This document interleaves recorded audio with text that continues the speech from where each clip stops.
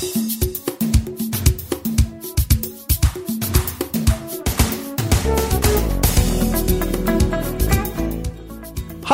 this is Dr. Tom Verghese, and this is CQ for Global Leaders.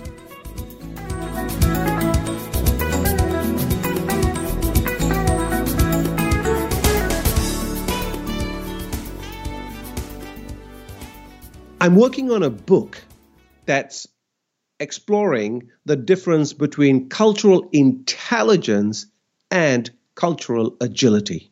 And when I was thinking more about the aspect of cultural intelligence and cultural agility, it really dawned on me that one of my realizations over the years that I've been working with many different clients is I've worked with many people who are in fact culturally intelligent, yet they are not able to apply that intelligence at moments when they need it. Now, for those of you who have been listening to the podcast over the time, and for those of you who've read my blogs and newsletters, let me just remind all of us quickly what cultural intelligence is, right? Is that ability to deal effectively with people of different cultural backgrounds. You may recall we have 4 different components of cultural intelligence. There's CQ drive, which is the motivation, both intrinsic and extrinsic, in dealing with people of different cultures. The second one is CQ knowledge, which is the base information that we have of differences and similarities of different cultures. The third one is CQ strategy, which is the planning when we are interacting. And then the fourth piece is CQ action, where we put everything together. So one could, in fact, argue cultural agility sits in that box of CQ action. And when we talk about CQ, cultural intelligence versus cultural agility, I'm talking about the aspect of being able to take my intelligence. So what do I know? What are my motivations? What's my strategy? And then how do I actually apply it in the moment? So let me give you an example of this. I had a client who I was working with who kept complaining about his frustration whenever he went on business trips to Brazil. It used to drive him nuts how the meetings would never start on time. They'd keep him waiting, and then at every meetings, people would be coming in and out of the meetings. There'd be lots of phone calls happening, lots of conversations happening. And then, of course, they'd want to do a lot of discussion late into the night. And it just did not work for him. He was getting very, very frustrated. Now, in my coaching sessions with him, some of the areas we explored were, well, what could he in fact do to deal with this scenario?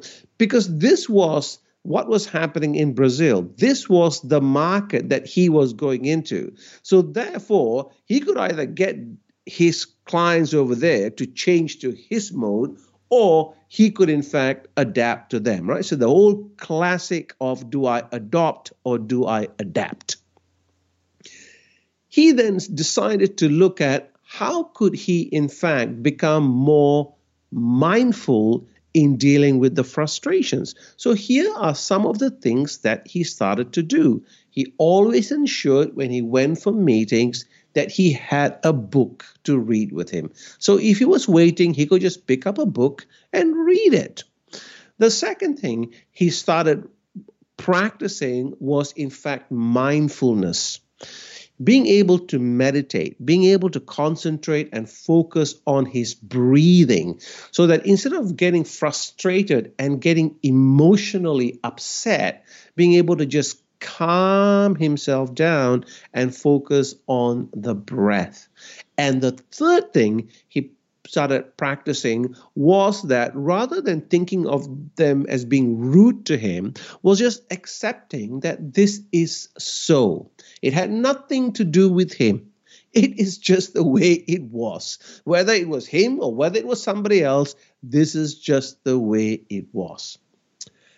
Putting those three things into play helped transform his business trips to Brazil. He actually started enjoying them more. He, in fact, started getting far better results and building far better relationships, and, in fact, built up quite a substantial business in that part of the world. That is an example of someone who has translated cultural intelligence into cultural agility, the ability to put it into practice.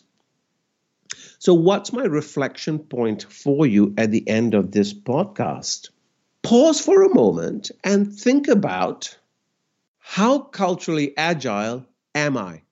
How am I applying my cultural intelligence into practice?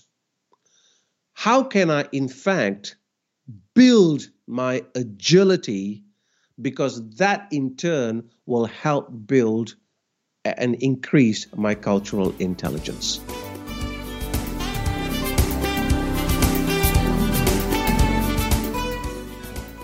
You've been listening to CQ for Global Leaders with me, Dr. Tom Verghese. To find out more, please reach out either via phone, email, or our site, culturalsynergies.com.